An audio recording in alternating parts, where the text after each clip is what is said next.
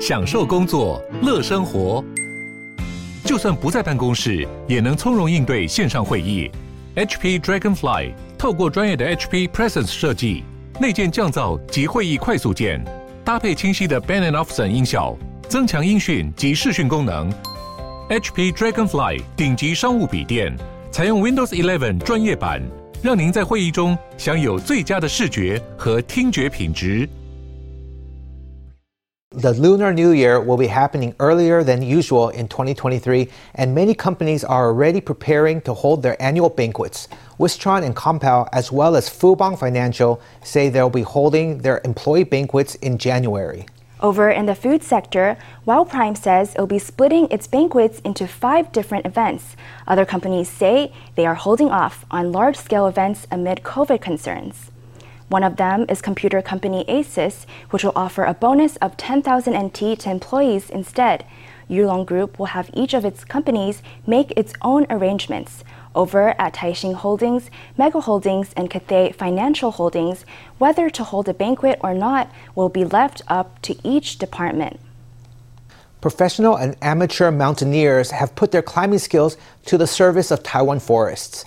The group from Tzu Chi University teamed up with the Forestry Bureau on a garbage cleanup in Hualien. But to get to where the garbage was dumped, they have to abseil off a 20-meter-high bridge led by professional climber Zhan Chaoyu. They managed to get 1.5 tons of waste out of the forest. Students gradually descend almost 20 meters to the ground and begin to collect garbage. They collect many bags of waste, and there's an astonishing array of weird and wonderful objects. A urinal full of dirt and leaves, a weathered human statue. On Sunday, students from Tzu Chi University and staff from Hualien Forest Bureau came together to this spot 27 kilometers along Provincial Highway 193. The group of more than 20 managed to remove 1.5 tons of waste from the forest. We come here twice a year, especially to this kind of place where you need ropes to get down. They know how to do it, and they want to give back to society, so they come and help us with cleaning up the mountain. Not everyone can abseil off a bridge like this. The students are personally instructed by a professional mountain climber before they descend. Zhan Qiaoyu was the second Taiwanese woman to successfully climb Mount Everest. She's also a volunteer firefighter, and last year she launched the Central Mountain Range Cleanup Scheme. There were about 206 kilograms of waste that we carried on our backs. And apart from that, we asked the Forestry Bureau to help clean up the industrial waste, and there were more than 200 kilograms of that. This waste wasn't dropped by normal visitors. Lots of it is household waste. We saw tables and tiles. Students and organizations come together every few months to help clear up the Central Mountain Range. Who knew you could get the best workout while helping restore Taiwan's forest back to its natural magnificence? Doctors and patients are campaigning to get more public funding for treatments for head and neck cancer. Taiwan has the highest rate of head and neck cancer in the world, but many patients are not diagnosed until the cancer is at a late stage. That makes treatment much harder, and the treatment with the best outcomes, immunotherapy, is expensive. Most people are not eligible to get national health insurance to cover immunotherapy. These campaigners say that should change. Mr. He is in his 60s and has 4-stage hypopharyngeal cancer. He's received proton therapy and chemotherapy. The side effects of those treatments are tough, as is dealing with relapses and metastases. The cancer only came under control when he came across immunotherapy. I have had some immune dysfunctions in my skin, such as psoriasis, but that's all. There are no other side effects. The latest research has found that immunotherapy is quite effective for head and neck cancers. Compared to the traditional chemotherapy and targeted therapy of the past, it has somewhat better results. But immunotherapy fees can cost millions of NT dollars a year. The average patient can't afford that. If you want to get national health insurance to cover it, immunotherapy is a Category 2 treatment with many restrictions on eligibility. As many as 70% of patients who might want immunotherapy are not eligible for it on NHI. We're calling on the government to bring the agents used in immunotherapy into NHI coverage to help patients with head and neck cancers to get some financial relief. We're calling on the NHI administration to overcome the barriers to coverage and provide this treatment as soon as possible so they can have better treatment sooner. Statistics show that more than 10,000 people in Taiwan have had head or neck cancer. Some 8,000 people develop head or neck cancer every year. Patients and doctors are campaigning for insurance to expand and give people support when they need it most. Indigenous languages are gradually appearing more in public life. The Council of Indigenous Peoples is taking the lead, putting Indigenous languages on signs at the Council office. Staff can also choose which languages they want to use on their ID badges. In total, 16 Indigenous languages are now featured in the office. All the signs for departments in the Council of Indigenous Peoples have a new look.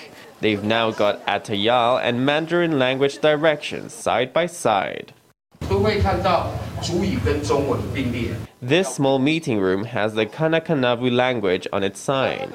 The labels for floors in the elevator include the Sakizaya language.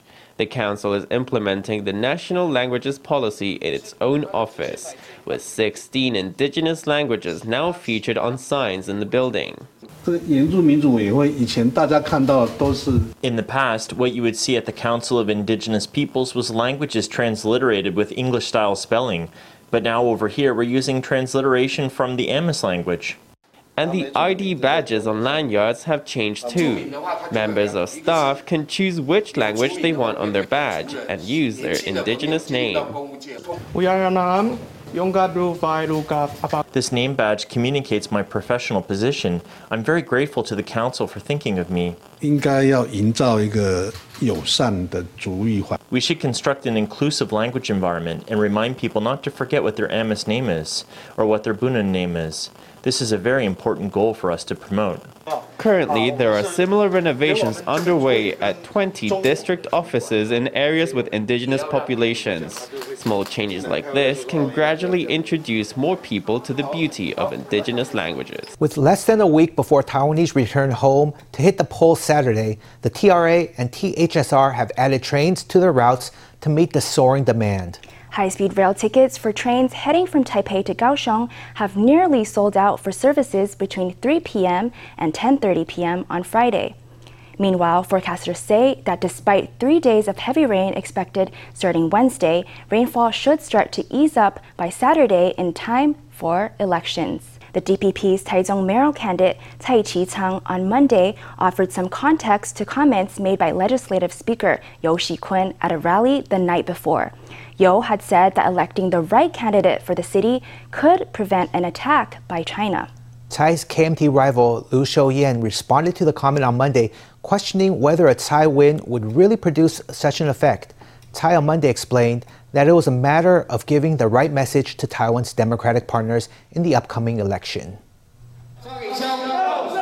On Monday morning, the DPP's mayoral candidate for Taichung, Cai Qi-chang, headed to Shalu District. There, he took part in the inauguration ceremony for a local borough warden's campaign office, surrounded by cheers from supporters. On Sunday evening, Cai had visited another coastal area, his hometown of Qingshui District, to hold a large rally. So in this election, we all have to work hard to pick the right candidate. If we do so, Taichung can prosper and make it so that Xi Jinping will never dare attack. At the rally, Legislative Speaker You Shi-kun urged voters to pick the right candidate, but his words about boosting development in Taichung and preventing a Chinese attack immediately became political fodder. While campaigning on Monday morning, Tsai's political rival, the KMT's Liu Shou-yen, had this to say. Is he that awesome? I respect the opinion of Legislative Speaker Yoshi Kun. This is the first election that Taiwan is holding amid the new U.S.-China paradigm, and with so much support from international democracies. This election to some extent represents the will of the general public, so the whole world, and especially our democratic partners, are watching this election closely, so we hope that Taiwan can convey the right message. With election day approaching, exchanges between the two mayoral candidates are heating up. Unconventional career paths have blossomed in Taiwan in the last decade. More and more people are earning a living through work like online streaming. The category of unconventional includes freelance workers such as designers. And now, for the first time, official records show that more than 700,000 people in Taiwan are employed in such industries. Today, we meet a streamer to explore the pros and cons of the job.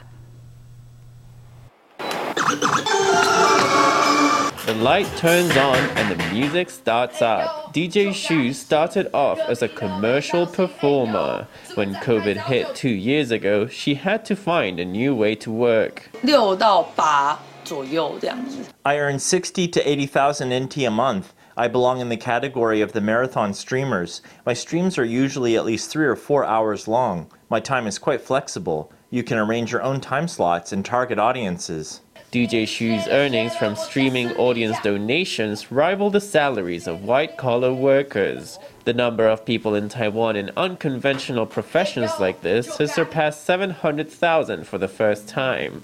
But while earnings can fly high, the lack of income security can be a worry. 它的确算是比较不太稳定的一个收入。 It is definitely a less stable kind of income. At first, of course, you're a bit worried, especially about not having a pension. But for me, it's something I really want to do. 当人生开始要进入下一个阶段的时候， When your life is starting, you're entering a new stage in life. In that situation, you don't have as many guarantees. You want to use some free time to upgrade your skills by learning a second language or some other skill. That's the only way to create guarantees for your future. This employment expert says that diversifying your skills is a great way to prepare for a potential career change in midlife, especially with inflation soaring so high. Proponents of unconventional careers say that taking a low salary and a pension for decades isn't for everyone. Some young people will always want to take a gamble on something different.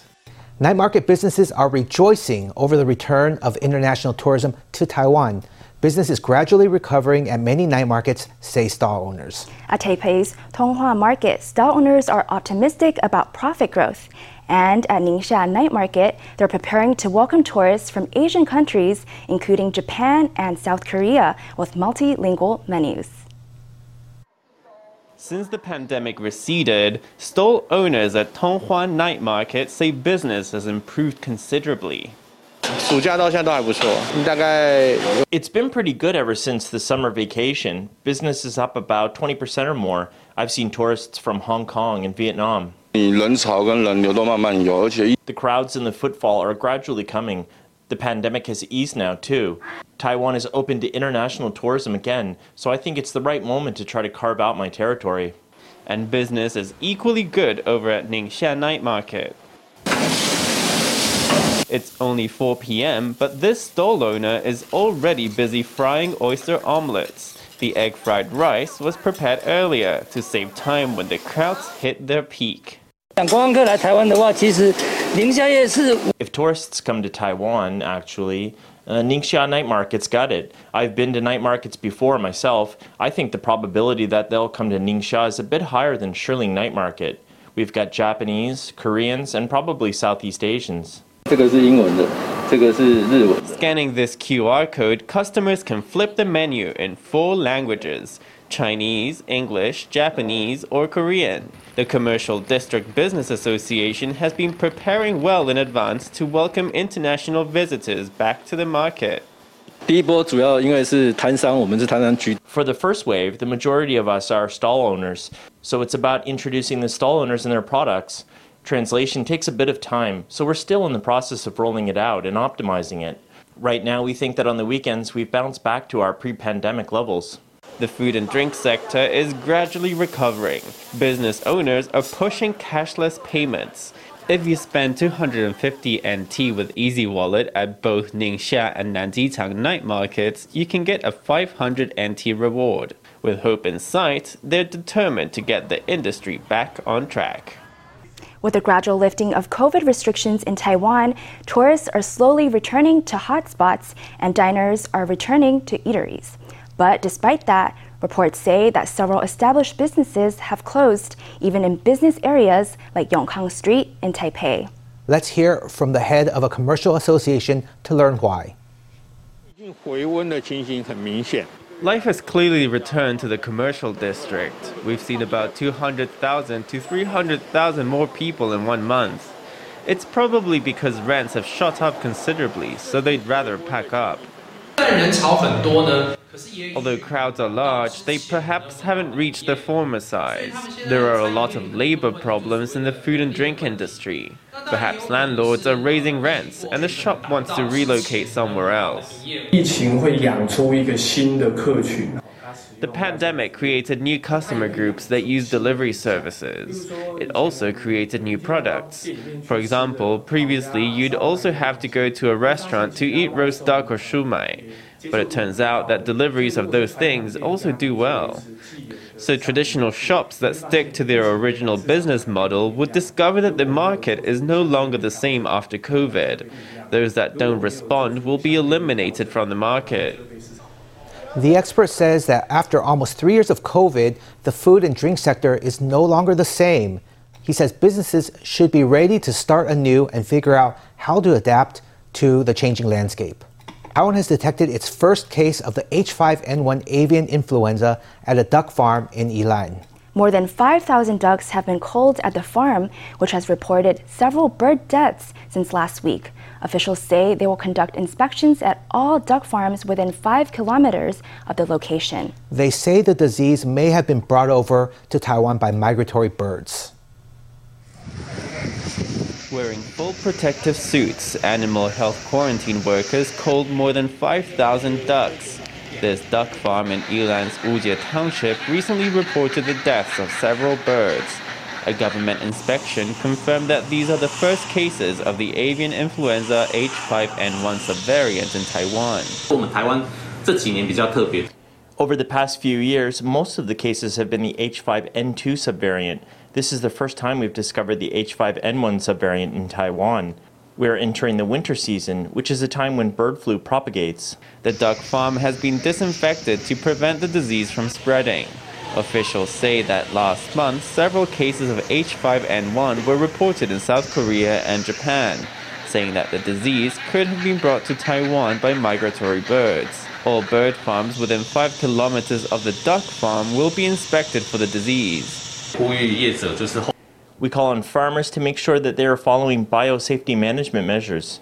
Over in the kitchen, a chef bastes a golden crispy roast duck and slices it as juices drip down, a mouth-watering sight. Yilan is renowned for its cherry duck dishes, which are a favorite of diners. With disease so close to home, restaurants selling the local specialties say they are a bit uneasy. Of course, we're concerned. We haven't had anything like this happen in Yilan for years. It's quite shocking. Officials say they will focus on ducks first, stressing that sales of duck meat and eggs should not be affected, calling on businesses to not be overly worried. The executive yuan has submitted to lawmakers a proposed amendment which has been dubbed Taiwan's CHIPS Act. The amendment, which would add Article 10-2 to the Statute for Industrial Innovation, has been criticized for doing less for industry than similar acts in the U.S. and Europe. Economics Minister Wang Meihua on Monday addressed the concerns.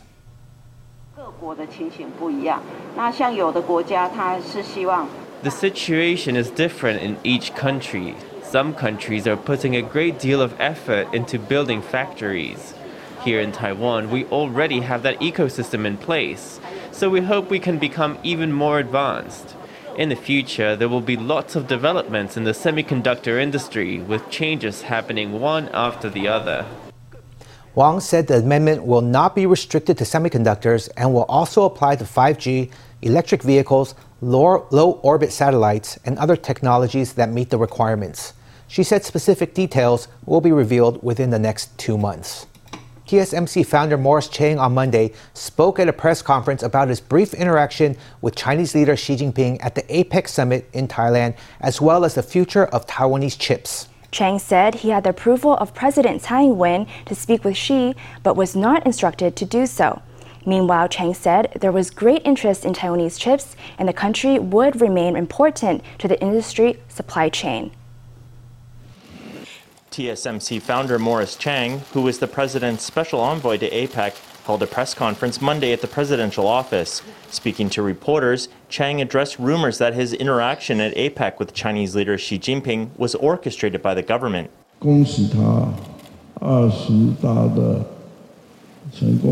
I congratulated him on his successes at the CCP's 12th National Congress. That was an expression of my own opinion, mine personally. The presidential office previously said to me that I could speak with him, that if the opportunity came up, there was no need to avoid interaction, no need to avoid meeting with or acknowledging him. That was all they said to me about it. The presidential office has said it respects Chang's decision to meet with Xi. Chang said Taiwanese semiconductors received a lot of attention at the APEC meeting, and he did not subscribe to speculation that the global supply chain was going to wean itself off of Taiwanese chips. Lots of people are jealous that Taiwan does so well with the manufacture of semiconductors. During the APEC meeting this year, I had lots of representatives ask me if I would manufacture chips in their countries. Chang's next scheduled trip will be to the U.S. to attend an event marking receipt of equipment at TSMC's Arizona plant. The shipment is expected to arrive on December 6th, and Chang will be joined by U.S. Commerce Secretary Gina Raimondo. U.S. President Joe Biden may also make an appearance. We invited President Biden, but I'm not sure if he's responded, not sure if he said whether he'll go. TSMC plans to begin mass production of 5nm chips at the Arizona plant in 2024. Reports had said that the plant may also produce 3nm chips in the future. Chang confirmed the reports on Monday. I believe the details have nearly been worked out. That will be the second phase of operations for the Arizona plant. The first phase is 5nm chips, and the second phase is 3nm. Despite plans for TSMC's new plant in the U.S. to make more advanced chips, Chang sought to assure the press that Taiwan would continue to be important to the industry's global supply chain.